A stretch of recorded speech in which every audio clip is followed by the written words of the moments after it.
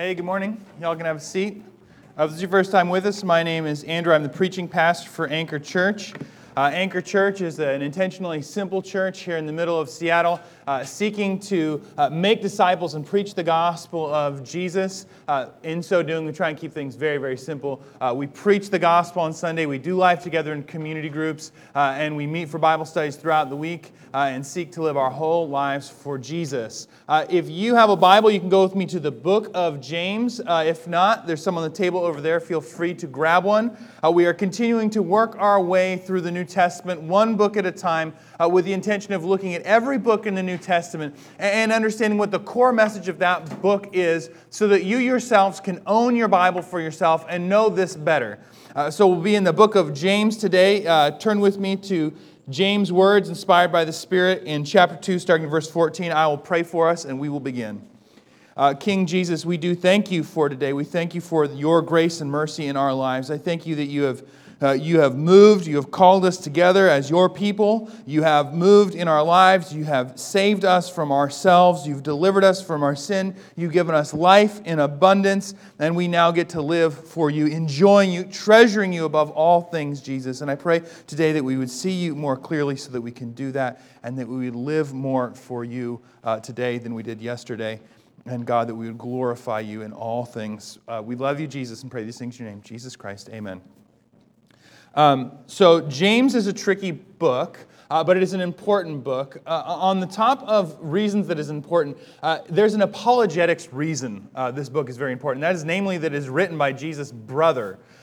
If you are a human being and your siblings think you are God, you are either God or your siblings are fools. Anna Pack, my little sister, can tell you many, many, many horrible stories and confirm to you that I am not, in fact, divine, and I am, in fact, a sinner. James, on the other hand, becomes a believer in the Lord Jesus Christ, which he's not in the life of Jesus, but comes to see that Jesus is who he says he is and writes the book. James is also super important for us because in many ways it deals with this idea of what we'll call orthodoxy and orthopraxy, right belief and right action.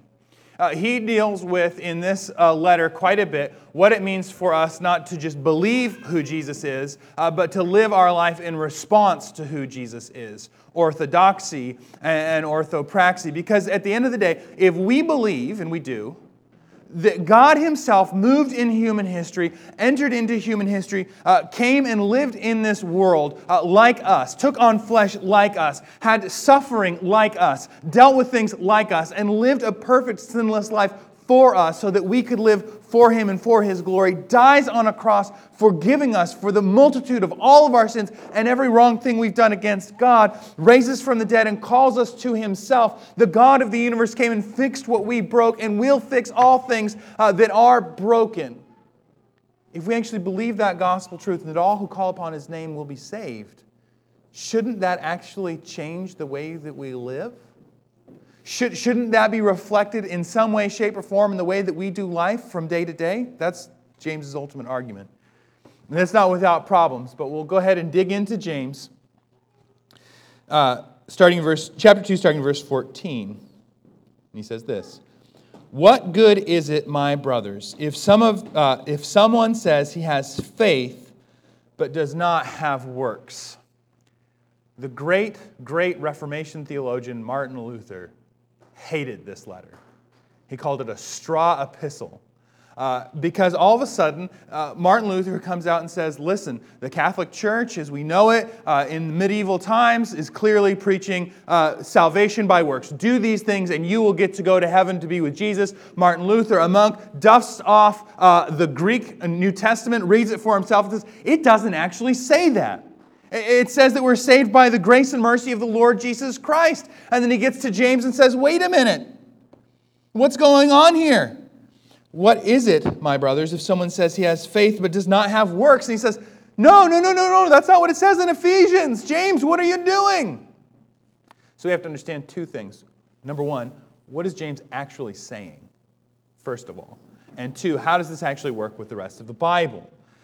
Remember, we're going through this series to understand how to read our Bibles for ourselves. And this might be a problem you come to when you're reading your Bible. You've come through Paul's 13 letters, and then you read Hebrews, and there's grace, and there's mercy, and all of a sudden you get to James chapter 2, and you say, wait a second. I thought the other guy said something else. I'm ultimately going to argue that he doesn't actually say something else, that what he's saying is totally in line with what Jesus has said and what Paul has said, but we need to understand what he is saying. And at the end of the day, this paragraph has its core the reality that faith produces action, and that action confirms our faith. So here we are in 14. What good is it, my brothers, if someone says he has faith but does not have works? Can that faith save him? ? So when we're talking about faith here, and what he has in mind is this particular situation. He has a particular faith in mind. A faith of someone who says, yes, I believe in Jesus, and you look at their life and there's absolutely nothing in their life that confirms that in any way, shape, or form. That someone says they know who Jesus is, but there's nothing in their life in any way that demonstrates that truth or reality at all. And so here we are. Can that faith save him? If a brother or sister is poorly clothed and lacking in daily food, and one of you says to them, go in peace, be warmed and filled, without giving them the things needed for the body, what good is that? So also faith by itself, if it does not have works, is dead.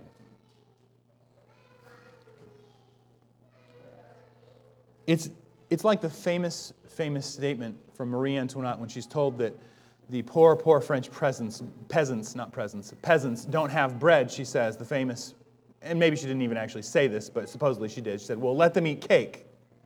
Well, they don't have flour to make the bread. How are they going to make cake to eat the cake? But she's so separated and far from the suffering of the people, she says, let them eat cake. And here's the deal. He's saying, so if a Christian person is faced with another Christian person, and you know they don't have the things to make it day in, day out, they don't have food on the table, they don't have the bills paid, they don't have rent, and you can do something about it, and you say, well, I hope Jesus really works that out for you. What is that? Jesus has given a means for them to have that thing worked out, and it's you. There may be people in your life you can help, and you say, well, yeah, but I really like having that extra money. It's my Dave Ramsey's emergency fund. There's a possibility that Dave Ramsey's gave you that emergency fund, not for your emergency, but for theirs.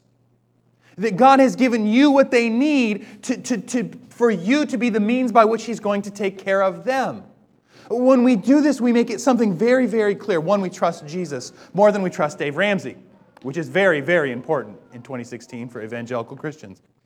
But in addition to that, what we make clear is that all that I have belongs to Jesus, and because it belongs to Jesus, I'm going to use it for Jesus' work.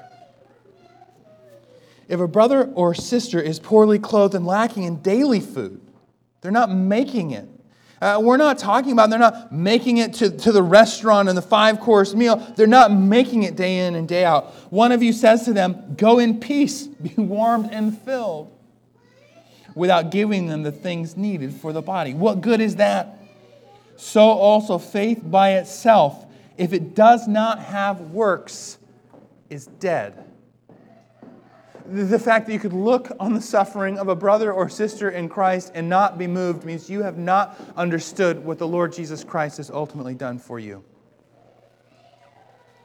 But someone will say, you have faith and I have works. Now he's talking about, you're saying this to me. So they're saying, well, that's nice. I'm spiritual. You have your works. You do your works stuff. You do your works thing. I'll do my faith thing. And what James is going to say here is, no. In fact, no way, Jose. Show me your faith apart from your works, and I will show you my faith by my works. He's saying that there's no way that someone can legitimately claim to be a Christian if there's no change whatsoever in their life. Now, this immediately rubs us the wrong way. This immediately rubs us the wrong way as Protestants. Here's what he's not saying. He's not saying you're saved by works. How do I know that? Well, because I know that he's consistent with the rest of the Bible, and we'll see it in a second. So what he's not saying is if you think of the thief on the cross who dies next to Jesus, who says, remember me when you enter your kingdom. And Jesus says to the thief on the cross who cannot come down, who cannot do works, who cannot make right, who cannot make warm, who cannot make full, he says, today you will be with me in paradise. You are not a Christian. The gospel is not a message that you are saved by the things you do or Jesus picked you because you're awesome or kind or wonderful or generous or great or awesome or anything. The gospel is you're saved by grace. What he's talking about is that kind of faith. Back in verse 14. Can that faith save him? A faith that says, I will check the box. I will call myself a Christian, but I'm not really interested in doing anything that Jesus wants me to do. In chapter 13 of John's Gospel, Jesus says, this is how you will know my disciples, from the way that you love. This is how the world will know my disciples, from the way you've loved one another. Interesting there that he says that. He does not say that the world will know that you are my disciples because you have read all 5 volumes of Herman Bavinck's Dutch systematic theology, though it is really, really, really good. You are not a Christian because of the things you do. You are not a Christian because of the things you know, but the world will know you're a Christian from the love that you have from one another, from the response that you have from each other to each other, from the glory of Jesus Christ and the love that He has shown us. Show me your faith apart from your works, and I will show you my faith by my works. Faith produces action, and that action confirms our faith. Verse 19. Now again, he's speaking to this person who's not acting like a Christian, but says, I'm a Christian. They say, I've got it. I think this is important for us to understand. Verse 19. You believe that God is one. He's likely referencing what's called the Shema, which is the core, Jewish catechism kind of theology statement. Our God is one. And he says this. You believe that God is one. You do well. Check. I believe Jesus is the Son of God. Check. I believe Jesus is fully God, fully human. Check. I believe the Nicene Creed. Check. I believe, and I believe, and I believe. Check, check, check. You do well. He's not pitting theology. He's not pitting knowledge. He's not pitting these things against action, which we are so often to do. Oh, those guys just care about theology. Those guys just care about the Bible. I'm going to do my faith. I'm going to do stuff for Jesus. That is as errant as the other thing that we are looking at now. Show me your faith. You believe that God is one. You do well. And then he says this. Even the demons believe and shudder. Great, you've checked some boxes. Well, demons believe. Demons actually have, on some level, a good theology, a good understanding. But I think what he's getting after is really captured very well in 1 Corinthians chapter 2, starting verse 14. Paul says this. The natural person does not accept the things of the Spirit of God, for they are folly to him. And he is not able to understand them because they are spiritually discerned. The spiritual person judges all things, but is himself to be judged by no one. For who has understood the mind of the Lord so as to instruct him? But we have the mind of Christ. Okay, so what's he saying? He's not saying that someone who is not a Christian cannot read the Bible and discern basic Christian theology. Here's what I mean by that. So you can say, open a Bible. You can open a theology book and you can read it and you can understand the paragraphs and the clauses and the periods and the things that are happening on the page. You can say, I understand what John 3:16 is saying is God so loved the world. Yes, that's something you can understand. But we have to be very careful in our Christian knowledge that we don't separate it in the wrong way. Theology, understanding the Bible, these aren't baseball card facts. And here's what I mean by that. You may be aware that the Mariners are the number 1 team in the AL West. That is a fact, right? That is the truth right now. And I can actually say that from the pulpit as an example. And somehow it's actually true and I'm not making it up. And we're Seattleites, so we giggle because we lose all the time. And we're winning right now. And so you have to throw it in there every once in a while. Hey, we're winning. But that's a fact to be known. That may or may not actually change your life. That may or may not get down in your heart and in your bones and affect who you are in any way, shape, or form. And if it does, that's fine. And if it doesn't, that's fine too, because it's just baseball. However, if you can check the box and say, I believe that the God of the universe, in all of His divinity, and all of His holiness, and all of His perfection, set aside His right place with God in the universe and took on this kind of flesh just like me and lived like me on this planet without sin. God chose to come and do that so that I could be saved. He came to be born as a baby. And setting aside His omnipotence and His omnipresence and His omniscience. And He set those things apart. And He became like you and He became like me so that you who do not deserve to be saved could be saved.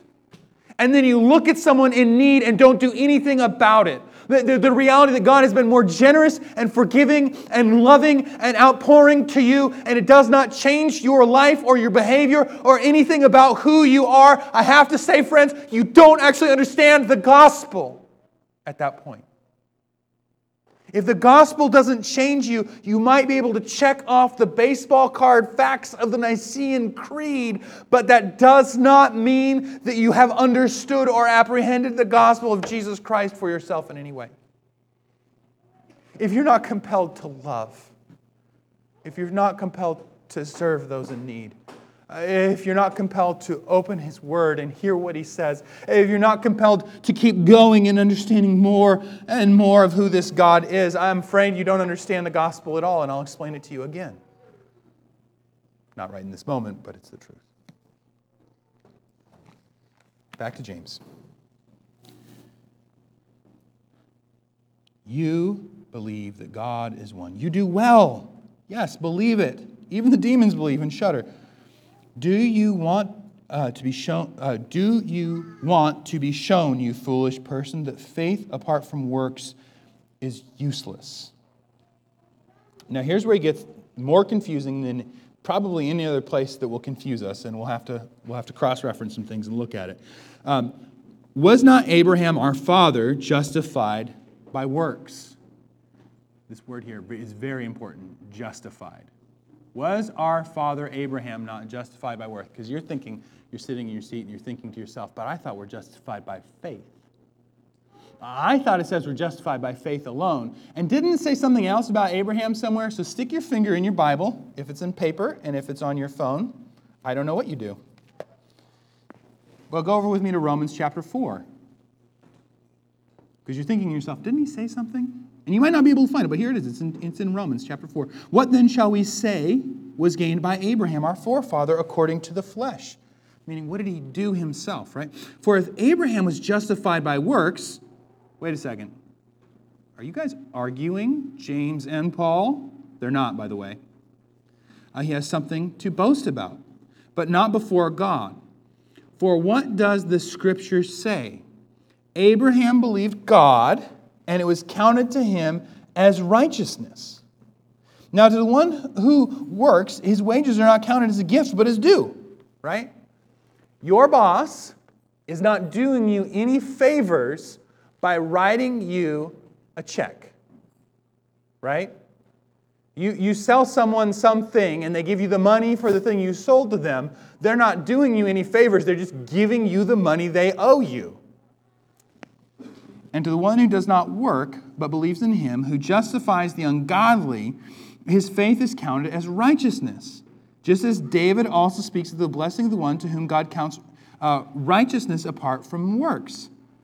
Blessed are those whose lawless deeds are forgiven and whose sins are covered. Blessed is the man against whom the Lord will not count his sins. Is this blessing then only for the circumcised or also for the uncircumcised? For we say that faith was counted to Abraham as righteousness. How then was it counted to him? Was it before or after he had been circumcised? Right? Did circumcision save him? Is the kind of the question at hand. Okay, so now go back with me to James. And then what did James say? Was not Abraham our father justified by works when he offered up his son Isaac on the altar? What's going on here? And then you say, well, I'll check the Greek. Well, it's the same word in Greek. Oh, no. It's the same word in Greek. What do we do now? Have you ever heard of a counter? What's a counter? It's a thing in your house, right? You put things on. Have you ever heard of a counter like in a Jackie Chan or Bruce Lee movie? The guy goes to punch, the guy blocks the punch, and the other punch comes in and he blocks the punch. What do you call the blocked punch? It's a counter if you're watching a Bruce Lee movie, right? Well, I thought it was something you set things on.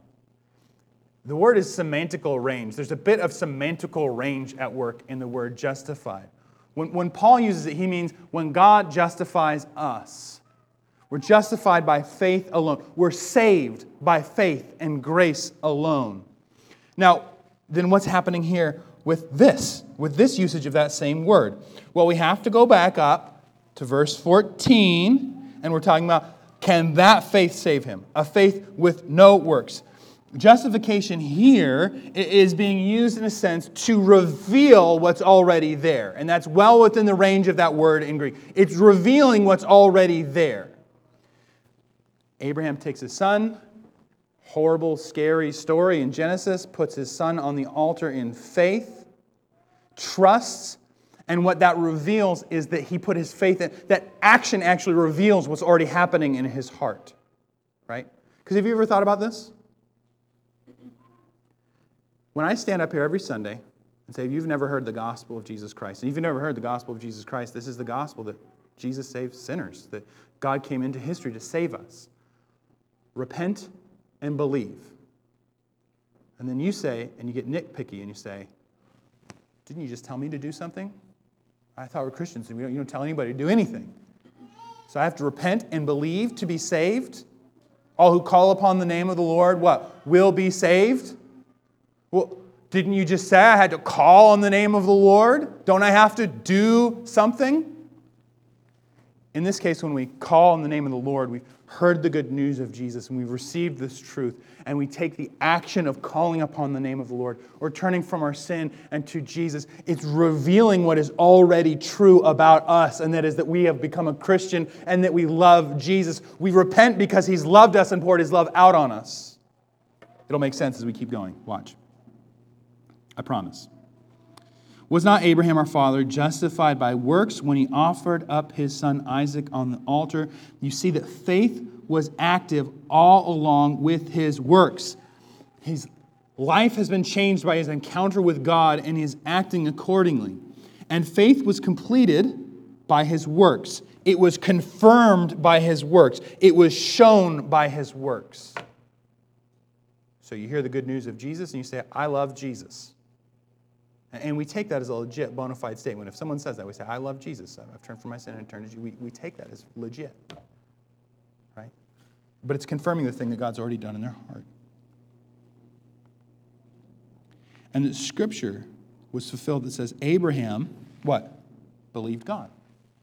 He trusted God. And his belief and faith in God was counted to him as righteousness. And he was called a friend to God. Verse 24. You see that a person is justified by works and not by faith alone. And this is what he's after. He's not after the act of salvation here, right? Because if we want, we could stop. And we just drop the and you could say something heretical. You see, the person is justified by works. We have to understand what he's saying in the context of the paragraph. People don't write in vacuums. It goes all together. You see that a person is justified by works and not by faith alone. We're saved by that faith, and that faith is unearthed, and that reality is shown by our works. And in the same way, was not also Rahab the prostitute justified by works? She trusted these spies who come on in, and she says, if I drop this cord down, will you save me and my family as you all come into Jericho? And so she actually does what they ask of her, and then she lives. When she received the messengers and sent them out by another way. For as the body apart from the spirit is dead, so faith apart from works is dead. That our life in Jesus, if it isn't reflecting a life in Jesus, is not much life at all. Go with me to John chapter 14. This isn't the only place this exists, by the way.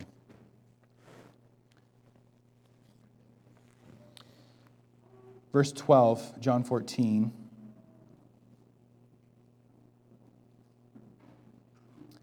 Truly, truly, I say to you, whoever believes in me will also do the works that I do. And greater works than these will he do, because I am going to the Father. Whatever you ask in my name, this I will do, that the Father may be glorified in the Son. If you ask me anything in my name, I will do it. Verse 15. If you love me, you will keep my commandments. So be careful. There's two ways you could read that statement. If you love me, you will keep my commandments. We could read that and say, oh, what he's saying here is that if I'm a Christian, I do these things, so God will love me. But that's not what he says. It's conditional. If you love me, if you love Jesus, the life you live in Jesus will reflect that you love Jesus. If you love Jesus, the life you live will reflect that you love Jesus. I think what James is after is that faith produces action, and that action confirms our faith. Faith and love in Jesus makes us do crazy things sometimes. Things that do not make sense to the world. We do these things. And God asks us to take mighty risks, and those actions, and even the normal actions, the love we have for one another, confirms our faith. Three things I think we get from this. Number one, gospel action is produced by faith. And when I say gospel action, I mean those actions and that life lived in the wake of the reality of the gospel of Jesus Christ. Where do I see this?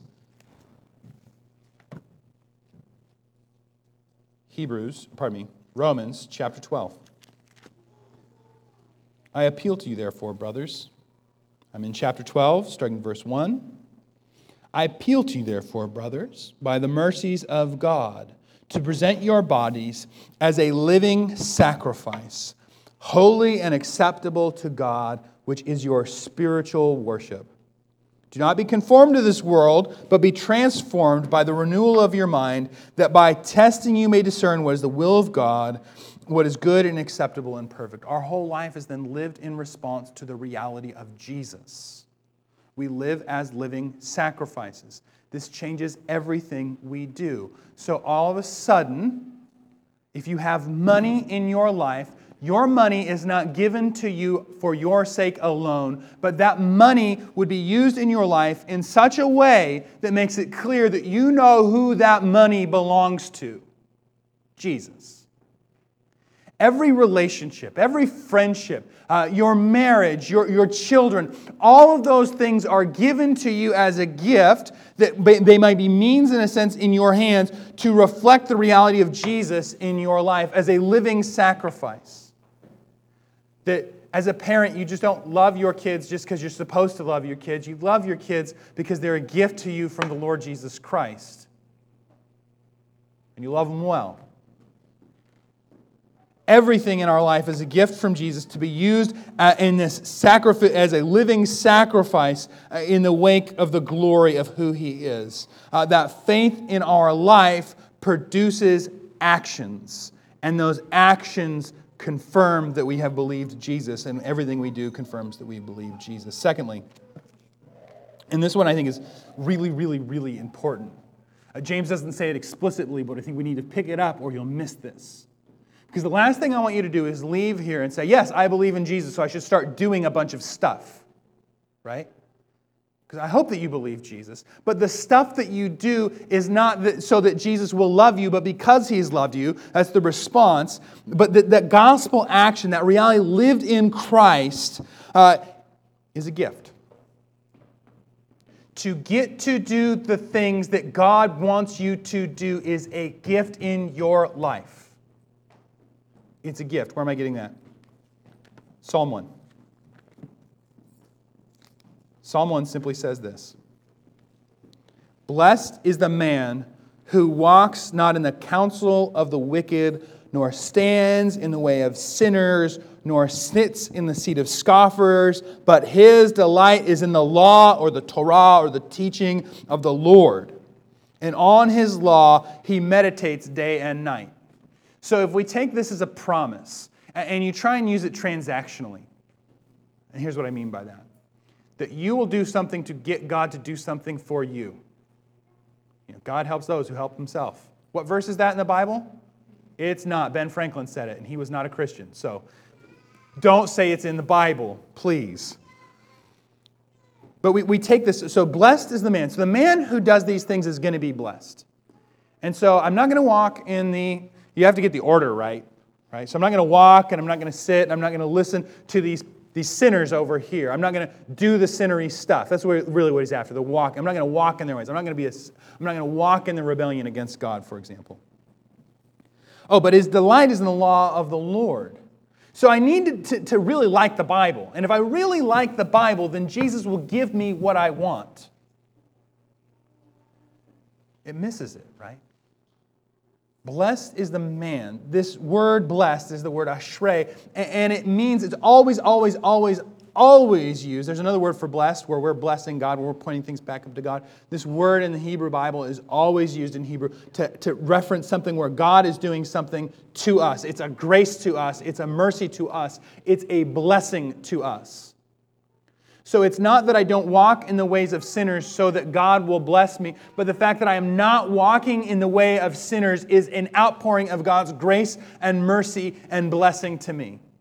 The fact that I want to read and understand the Bible, that's not something I do so that God will bless me. That is the blessing itself. Jesus is our great treasure. It's not that I'm loving Jesus so He will give me stuff. In loving Jesus, I get the greatest thing I can have. And that's Jesus. Jesus is the treasure. Not walking in the way of sinners is the treasure. You're not blocking the show on Netflix you know you shouldn't watch because it's wicked and sinful so that God will bless you. It's a blessing that you're choosing not to get after that and you get after something else. That is the blessing. Getting after Jesus is the blessing. Jesus is the blessing. This is what James is after. Our life living, doing the work of God is the blessing. It is not the thing that will get us blessed. It is the blessing. Right? We're not doing it so that He will love us. We're doing it because He loves us. And it's unearthing and revealing this fact. Number 3, gospel action confirms faith. And I told you, I need you to understand it in the context. I think this is what he's after in James. That he's not saying don't have faith or faith isn't saving. He's saying if you have faith, you will do stuff that is in accordance with the faith. But it's not only in James. Matthew chapter 7 says this at the end. Verse 21. Not everyone who says to me, this is the end of the Sermon on the Mount, Jesus' great pronouncement of what it looks like to live in the wake of the reality of Jesus and be blessed. What the fullness of life looks like. And he says as he's kind of winding down this sermon, not everyone who says to me, Lord, Lord, will enter the kingdom of heaven, but the one who does the will of my Father who is in heaven. On that day, many will say to me, Lord, Lord, did we not prophesy in your name and cast demons out in your name and do mighty works in your name? And I will declare to them, I never knew from you. Depart from me, you workers of lawlessness. Everyone who hears these words of mine and does them will be like a wise man who builds his house on the rock. And the rain fell, and the floods came, and the winds blew and on the house, but it did not fall because it had been founded on the rock. And everyone who hears these words of mine and does not do them will be like a foolish man who built his house on the sand. And the rain fell, and the floods came, and the winds blew and beat against the house. And it fell, and great was the fall of it. And when Jesus finished these things, the crowds were astonished at his teaching, for he was teaching them as one who had authority and not as their scribes. Skip back up to verse 15. Beware of false prophets who come to you in sheep's clothing, but inwardly are ravenous wolves. You will recognize them by their fruits. You will recognize that they don't love Jesus by their fruits. Are Are grapes gathered from thorn bushes or figs from thistles? So every heavenly tree bears good fruit, but the diseased tree bears bad fruit. A healthy tree cannot bear bad fruit, nor can a diseased tree bear good fruit. Every tree that cannot bear good fruit is cut down and thrown in the fire. Thus you will recognize them by their fruits. How can you identify someone loves Jesus? By the love they have for one another. The world will know you are my disciples from the love you have for one another. By the things they're doing, living in this obvious response to Jesus. And mind you, we're all in different places on that trajectory, on that path. But the way you can tell someone is a Christian is they do Christian stuff. And by that, let's be really clear. I don't mean you go to the Christian bookstore. And also, let's be clear, you could do this. But what I'm saying is, it's not that you go to the Christian bookstore and buy the t-shirt and put the bumper sticker on and make sure you get a gold star in Sunday attendance. We gather as the church because Jesus has loved us. But what we mean here is the outpouring of the love and the worship of Jesus for who He is. Now that will respond in maybe our clothes looking differently, right? But that doesn't necessarily mean it has to be the Sprite shirt that says Spirit. And it does mean we're going to do different things. It does mean we're going to long to be with the church and be together and be here on Sunday. Not so that we get the gold star and say, look, I'm doing the right things. But because, man, Jesus loves me and I love God's people and I want to be with God's people. It's not faking it till you make it, acting like a Christian, but it's the reality we've been so radically changed by Jesus that we bear different fruit. First and foremost, what we need, nowhere in here does James say anything about works apart from faith. You need faith to have the works that are a response to faith. If you don't know who Jesus is, today is the day. He is the Savior of the world. He does pay the price for sin, and He does give life in abundance. Repent and believe. I think this text is a very valuable benchmark for all of us to look at it and say, could you tell what kind of tree I am by the fruit that is on that tree? You can recognize an Italian plum tree from an apple tree a mile away. Does your life, does your walk, does your behavior, does the things that you do in your life, at work and at home and in your neighborhood and wherever you might be, is it apparent to the world that you believe Jesus rose from the dead? And if it is, if you are walking in this truth, the next question is simply this. What is He calling you to do?